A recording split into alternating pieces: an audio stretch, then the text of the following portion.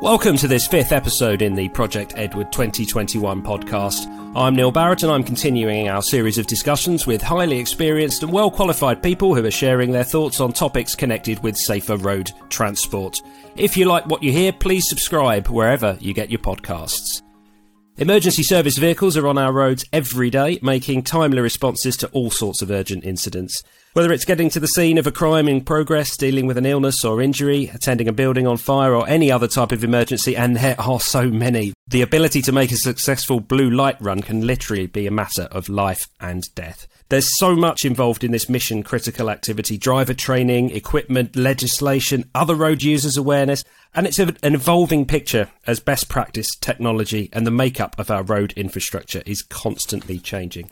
The three services which probably come to mind first, police, ambulance and fire and rescue, are not the only services who can respond to emergencies. Blood for transfusion, Coast Guard, mountain rescue operations, special forces responded to national security incidents. Just some examples there. But in this podcast episode, we're going to concentrate on the three that are most seen on our roads: fire and rescue, police and ambulance, and talk about all of the things I mentioned and, well, perhaps some more.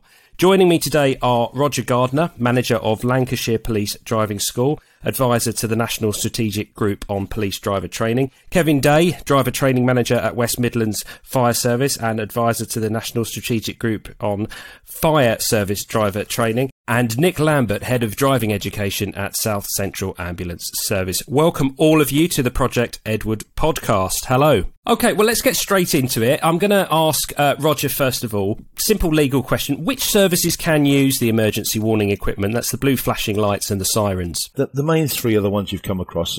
There's other bits and pieces, as you said, and a lot of others which the Department for Transport have authorised and are authorising in the next year to further use them. Perhaps one you didn't touch on was the military. Things like the bomb disposal, for example, they can use it, but they have a speed limit at the moment. So they've got a stick. They can use blue lights and sirens to go through junctions and the like, but currently they have a limit on the speed that they do such at. And Nick, what are the road traffic exemptions that can be used? Now, there's a long list I've seen when I've been researching this, but there's some myths and there's a public confusion I've seen sometimes about what emergency vehicles can and can't do. So what are these road traffic exemptions? So most of our exemptions that are sat in law sit under three main exemptions, which are used by all emergency services, certainly the three that are represented today. They're observation of a keep left and keep right sign, so that allows us to go to the offside of a keep left sign when ordered to do so to make progress through the traffic. We can exceed statutory speed limits. That's under the national government guidelines. We can exceed national statutory speed limits. And the last one for us is treating a red traffic signal as a stop or give way. So that's often when you see we might creep across the stop line of a red traffic signal, and once it's all clear and we're sure the junction's clear, that we can then proceed past that point. So that's the main three that sit in legislation. There's some others that are particularly relevant for us that kind of sit under local agreements, which are things like parking in bus stops, parking on double solid yellow or white or red lines, parking on central reservations, stopping within a yellow box junction, things like that. But they're more under local agreements. They're not sitting under the three main ones. Oh, well, that's interesting. So there's a difference. There's quite a distinction between the government central legislation and then agreements that are made with local, counties, boroughs, that sort of thing. Absolutely. So a lot of them come under local sort of public orders, under local agreements, things like use of bus lanes. Most, in fact, all services nationally can use bus lanes when engaged under emergency. That's a local agreement. But sometimes we're allowed to use bus lanes when we're not engaged in an emergency. We've got a patient on board and we're still taking them to hospital, but it's not under emergency conditions, and the local authority may decide they'll allow us access to that because during peak times there could be heavy traffic which would delay in that patient getting care. So there's often little different anomalies between different areas to everything that can be used, but the three main sit in national legislation. Nick's doing a good job. Just to give you a bit of background, Nick, if I may, annually there's around about 18,999 calls in the UK, which is a staggering amount. And when you look at the police forces, the fire and ambulance, that is a lot of emergency response runs that have to take place. Yeah, that's a huge number. It is, and this is Kevin speaking now. And generally, there is as you alluded to, Neil, in the introduction, there is a lot of misconception about what we can and can't do with regard to legal exemptions. Some people do think, and this also runs to councils, not just other road users, that once we're driving on blue lights, we're exempt from anything, which is not the case. Yeah, and that's the thing, and I think that's where some of the confusion with people I speak to at events, that's where that lies. Now, while I've got you there, Kevin, obvious question to you, but I think, again, it's something that people will maybe be astounded to hear how much training is involved, you know, how much people have to go through before they can actually sit behind the wheel and drive a vehicle in sort of emergency mode. Now, I know possibly with the ambulance and the fire, you know, there's a high proportion of the time when the vehicle's being driven in emergency mode, whereas police vehicles, you obviously responded to all sorts of different things. Now, just talk us through, Kevin, how much training in your service is actually involved. So for fire and rescue, how much do people have to do before they can sit behind the wheel and switch the blue lights and the sirens on? To drive a fire appliance, which is a Category C vehicle, that's over 7.5 tonne, they've initially got to do a course for licence acquisition if they don't already hold the Cat C licence. So that in itself is a week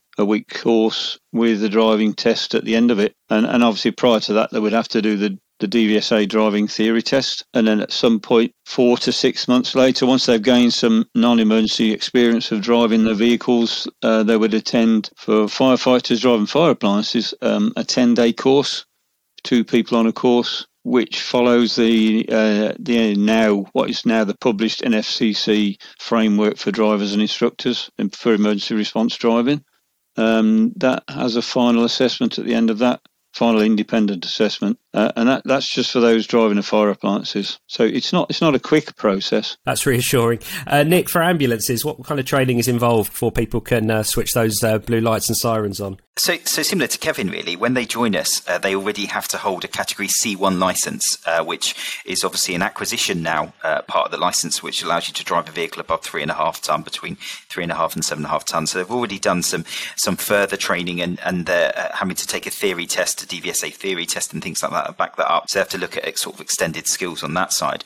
Then when they join us, they can join in either 2 roles. I mean, for our emergency response side, they come in as either an emergency care assistant or a paramedic, and they do a 4-week emergency response driver training course. During that emergency course, there's often several theoretical exams that they have to sit. They have to do lots of studying. The main study guide is based on Roadcraft, which is the advanced police driving handbook. And also we've got a driver training advisory group book that's done for the ambulance service. So they have to study those books really, really hard. So within those 4 weeks, not only are they doing a lot of practical driving, we average around 32 hours actually physically, each student behind the wheel, sometimes a little bit more. But also they have to do a lot of theoretical studying and understand the theory about what they're doing and the exemptions that they can claim. So again, it's quite a tough course, and not everyone is successful in that course. However, it does help us to produce some excellent drivers that are ready to tackle the modern traffic really in the roads. That's interesting. Are you allowed to talk about your sort of first-time pass rates for candidates? I certainly can, yeah. I mean, on average, we probably get around a 90 to 95% pass rate for our candidates.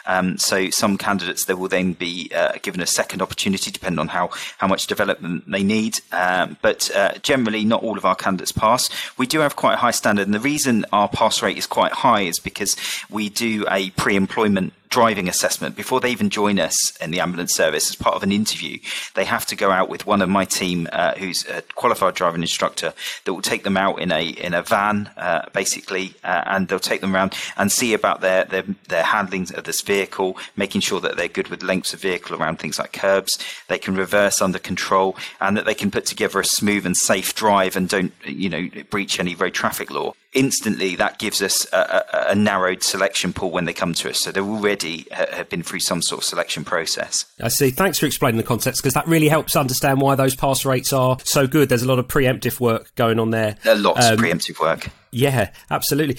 So, Roger, I suppose as well as response, your service, you've got to add pursuits into the mix as well. Yeah, sort of. And pretty much basic image response course, which the government decrees what the level is, and it's going to come in, as I said earlier, within the next year, it's around about a 3-week course, give or take a little bit extra, but that's what it's going to say.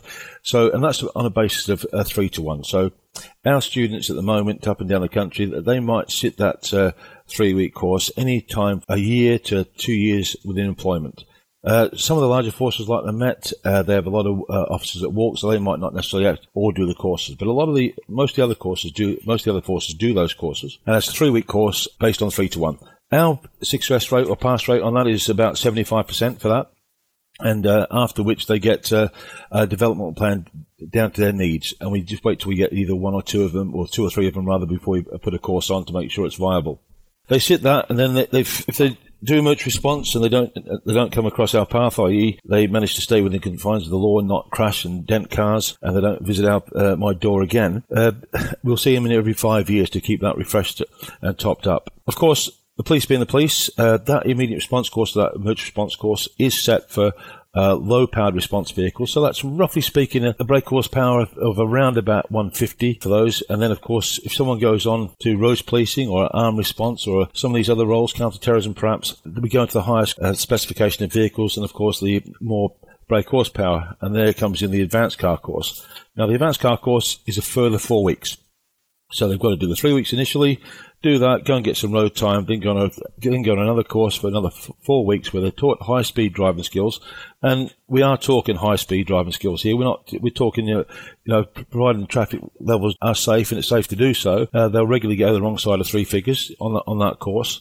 And again, the success rate on that slightly lower than 70%, but the pass level is quite high. The standard we want is to have the best one, and it's not meant for everyone. And of course, once they qualify and they get that, and then they want to go on to the pursuit side of things, there's other courses where they have to do pursuit type courses.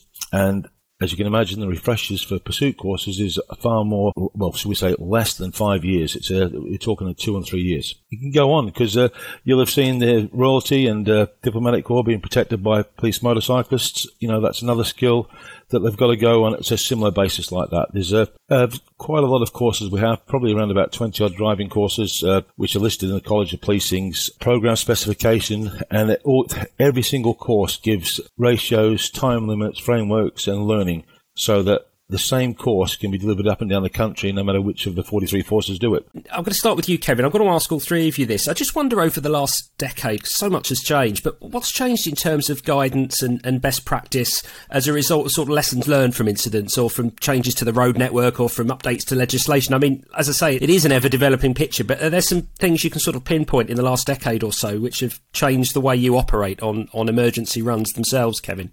Well, I can go back a few decades, but unfortunately, but definitely the last decade, there's been a lot of advances in, vehicle technical safety features for a start. I mean, fire appliances many years ago were extremely basic vehicles, but now fire services are using vehicles such as Scanias and Volvos, Mercedes, which generally come with all the equipment that a normal truck would have. So they're all fitted with electronic stability programs of one sort or another, which are a legal requirement these days anyway. That's made a big difference to the way the trucks are driven. Yeah. And Roger, I don't know if you wanted to pick up on that. You've been mentioned a couple of times there and you've talked about the legislation, but I know that's a big thing for you from when we spoke before this podcast. Yeah, very much so. Police driving started in 1937 and it goes way back, but that doesn't mean to say that we're particularly good at it after all those years. And I think because it's been going for so long, there's very little national standards over the years gone by. Before the College of Policing, we had things like the National Police Improvement Agency, Santrex, and other things nationally which produced documentations, but there was never a central body that turned around and did some assessments and some standards to do it all, to make sure that we got compliance amongst all 43 forces. That's not the case any longer. We now have a set of standards and everyone's pulling together in the same directions. There's some really solid governance documents behind it which make that the case. And, senior managers, and by that I mean chief constables of each forces, have to sign declarations that they are compliant now. So and that goes on to the Home Office. So we're a lot more comfortable in what we produce and the level to what we do it. And I imagine, I think you alluded to it there, that the added scrutiny you've got sort of internally within policing and inspectorates and that sort of thing. But I guess there's quite a lot of added scrutiny, Roger, from sort of social media and people being able to, film things that are going on. And I suppose that scrutiny's there as well, isn't it? I actually welcome that. I don't think I could police anymore. Certainly, I'm a bit of a dinosaur these days, in the days of mobile phones in your face all the time. I don't think that's a good thing for me. But these activities are up there, and they put on social media, and I looked at it. These are great. You can't hide behind things. If it's out there and it's happened, you've got to deal with it. And of course, video cameras and telematics and all the other bits which are around now to watch our performance of vehicles on the roads, not just emergency service, but fleet managers as well. That helps and assists. Because if it's a video footage or camera footage there, it can assist officers as well as because it tells the truth, doesn't it? Yeah. Nick, changes over the last decade? So big changes really for us. I think certainly I've been in the ambulance service nearly 18 years. It was first where I did my driving course. And the way we deliver driving courses has changed a lot more. The driving courses are a lot more learner-centred. In the past, I remember my first course, it was about get on with it, get on up to speed. Speed was a main focus, about making progress and getting there almost as quickly as possible was kind of the original how it was. Our training now is very much learner-centred. We look at the needs of the learner. We adapt our delivery style to meet those needs of the learner to get the best out of them. But we're very much focused on safe progress. The roads have changed drastically over the past 10 to 15 years. There's a lot more traffic on the roads. Driving standards, I think, have changed dramatically. There's lots of evidence of road rage increases and things like that. So part of our role is to try and mitigate that through our training of our staff, so that our staff are able to plan what every driver's about to do next, try and understand that, anticipate it, and also then try and not put the vehicle into any potential or actual danger. Because for us, often we've got a patient in the back that could be quite poorly. We have a member of staff on their feet in the back, which could be giving life-saving care. So for us, it's really about safe progress. So it's not so much about speed. The other thing we often see now, and I'm a trained driving instructor myself, I still deliver driving instruction to our teams. I think one of the things we see now is cars can go a lot quicker. Even you take a very small car, an entry-level car, it's still able to get round roundabouts quite quickly. And that can often add challenges for us for making that safe progress. People potentially undertake us. They try and go on the wrong side of us. They try and keep up with us. So that's all challenges that we now need to prepare our staff to deal with and to mitigate. And human factors and certainly red mist is a huge part of our training with our drivers now. Interesting. I was going to come on to that, actually, talking about other road users. You talked about your teams and how they're trained and how they've got to have the right attitude as well as the right skills. What can other road users do to help you on your emergency journeys? Now, I'm just talking about, I'll stick with you, Nick. I'm just talking about sort of the top three, really. If there were 2 or 3 things that you would want other road users to do that would be the most important factor in helping you make a safe progress, but also make quick progress as quick as you can, what would you want them to do? So the first thing I'd always say, Neil, is don't panic. And that's very easy to say, but I'm sure all of us even sat on this call with at some stage had an emergency vehicle behind us and has kind of taken us a bit by surprise and that instant sort of adrenaline panic. But the first thing I'd say is don't panic. Second thing I'd say is continue making that safe progress until there's somewhere safe that they can pull over. So find somewhere safe to stop. Please don't mount curbs. Don't take any dangerous actions. Don't cross busy junctions, red traffic signals into opposing traffic. Just try and make it a safe path for us where you can. And then lastly, for me, I think it's quite clear. Indicate your intentions for us. Try not to stop opposite another vehicle because our vehicles are pretty big, 8-9 foot wide, including the mirrors. So they're quite wide vehicles, so they're pretty wide. So try and indicate what your intentions are that you've seen us and make sure that they're constantly checking their mirrors. I think one of the biggest things that we see now is we can be following cars, especially on things like higher fast roads, things like dual carriageways and motorways, where perhaps the siren travel doesn't affect as it should do, and we can be sat behind cars for miles on end where they've just not checked their mirrors. Have a good awareness of what you're doing, focus on your driving, don't panic, and stop somewhere safe that we can safely pass you. Thanks, Nick. And Kevin, do you want to add to that? I would agree with everything that Nick has just said, but also we do appreciate that almost all the road users out there are doing their best to help us all when we're trying to make what we call maximum safe progress. One of the bigger things with the fire appliances especially is, as Nick just mentioned, is the space. If a fire appliance comes to a stop at a traffic light junction, then obviously it can't accelerate away as quickly as a car does. And we do get sometimes members of the public that don't appreciate that our trucks can weigh up to about 26 tonne in some cases. It takes a little bit more time and effort to get it going again. And as Nick said, try and avoid pulling up opposite a parked car or especially opposite a bollard in the centre of the road. People often do that. and then not leave us actual sufficient space to go through. What we do with the drivers is also practice something that we term as effective non-use. And by that, I mean effective non-use of the audible warnings. So sometimes we may turn them off in the hope that the other road users are just going to keep moving past whatever the obstruction is to then give us the space. Also, if you've got solid white lines in the centre of the road that we're not exempt from, to keep moving or to pull over off the roadway in a safe place. Because again, our drivers may well turn off the audible warnings where we have a solid white line system, and we want to keep the traffic in front of us flowing and moving, so we can therefore keep moving. And as Nick said, we train the drivers and we talk to them a lot about attitudes and behaviours.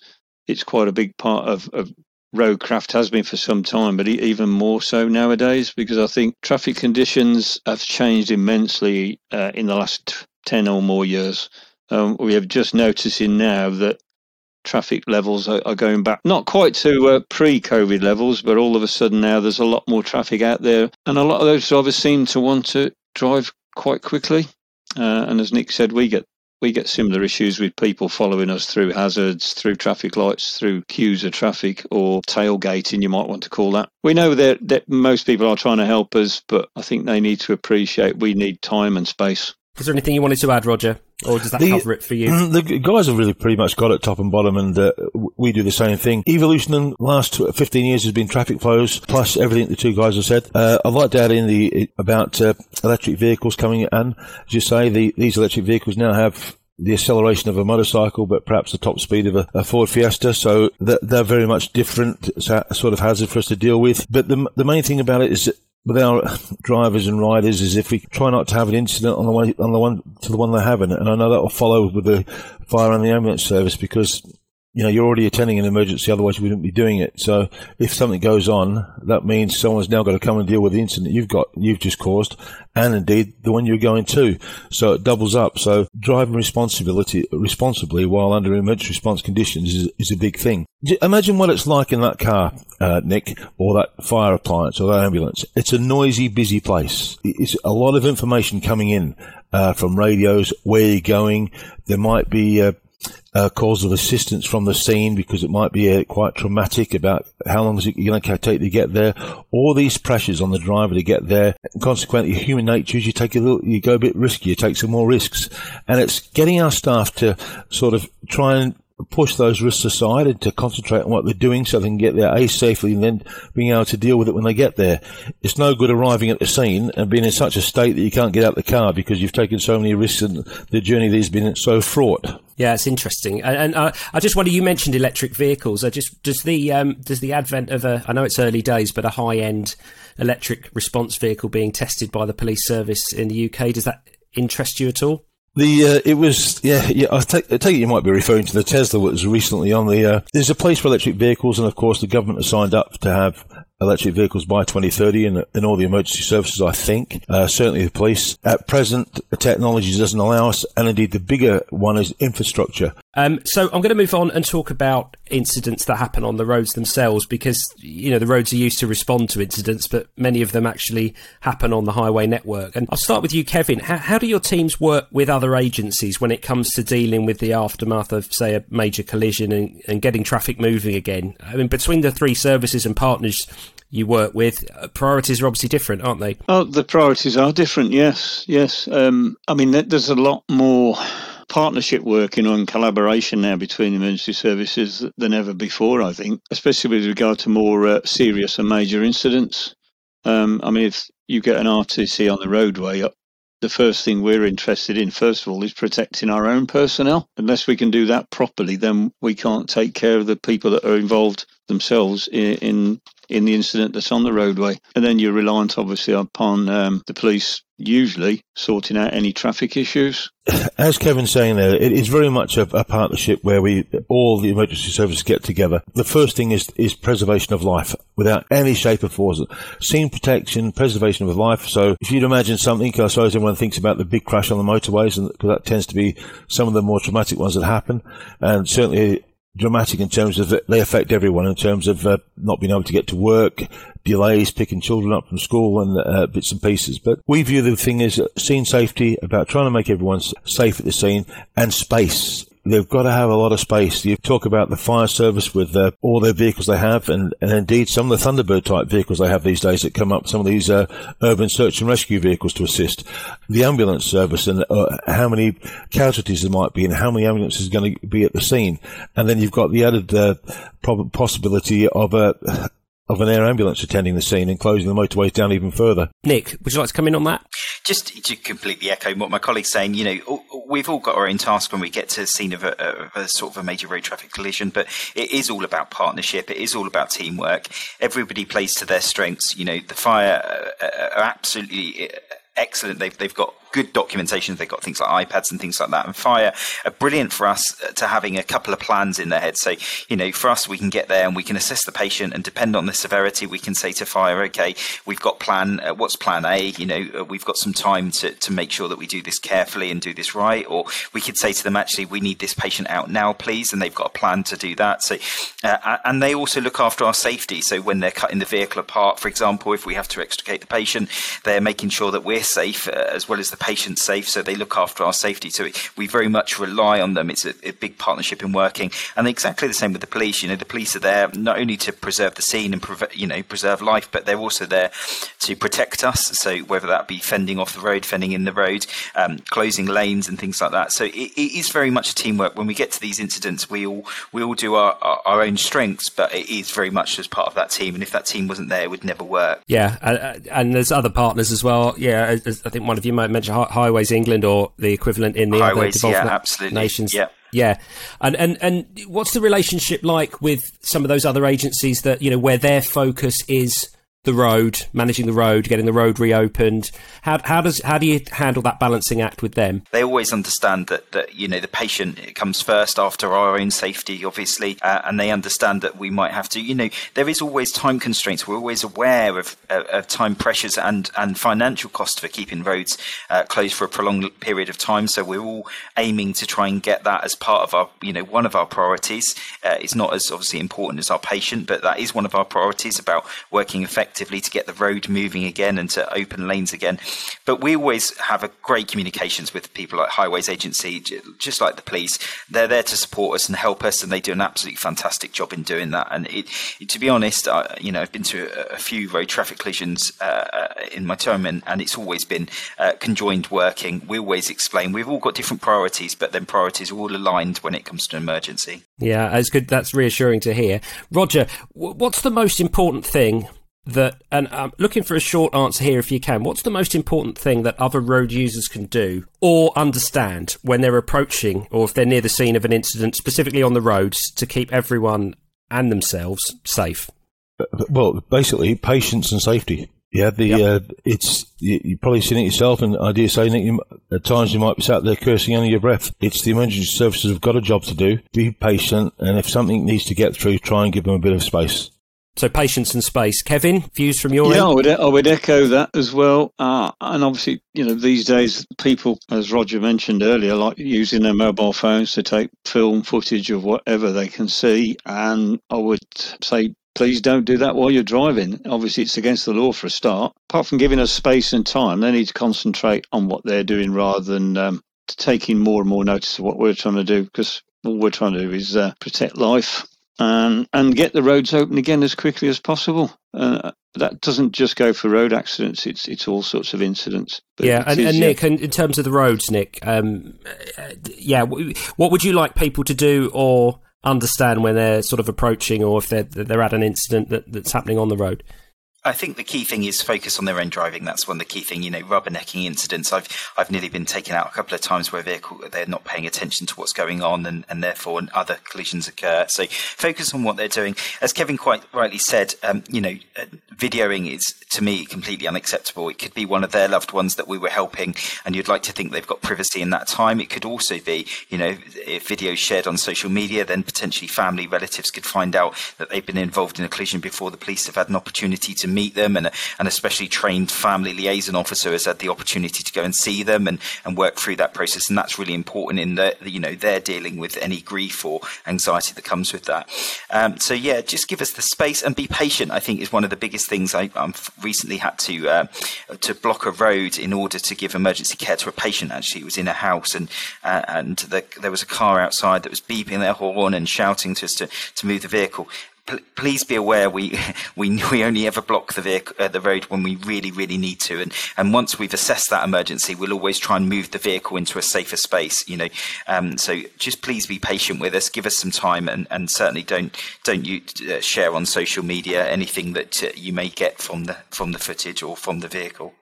Yeah, so it's the patience and space that the others have said, but also that respect element as well, respect for the scene and respect for the individuals involved. Yeah, absolutely. I think that's important. I think we all got to remember, we've all got loved ones, we've all got friends, we've all got family, and I don't think any of us would like to be in the position where we found out through social media that my grey Peugeot at so was on a journey that perhaps my wife carried out, had been involved in a collision. So I think we just have to remember that, there's others to think about at that time. Yeah, I think that's pretty clear.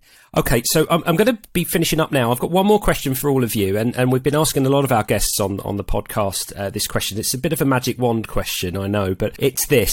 If you could be Roads Minister for the day, which one thing would you change or do? One thing would you change or do to make our roads safer for you and your teams to go about your emergency work, as well as for everyone else? Now, obviously, one of you is not going to get as much time to think about this, so one of you has to be put on the spot, though, and that's going to be you, Kevin. Oh, thank you. Sorry. One thing, yeah.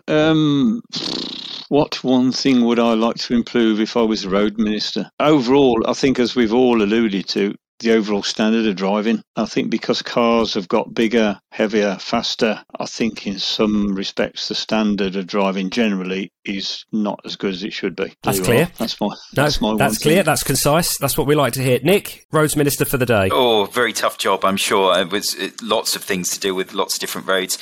For me, it's all about how we can make the roads fit for purpose. So lots more awareness on the roads. I think for me, education is really, really important. So I would involve, a big national campaigns about road safety, driving and things like that on potentially the middle of Coronation Street or the middle of EastEnders or something hard hitting at peak times to get people, I think, to get people thinking about their own driving, like we used to have those hard hitting adverts.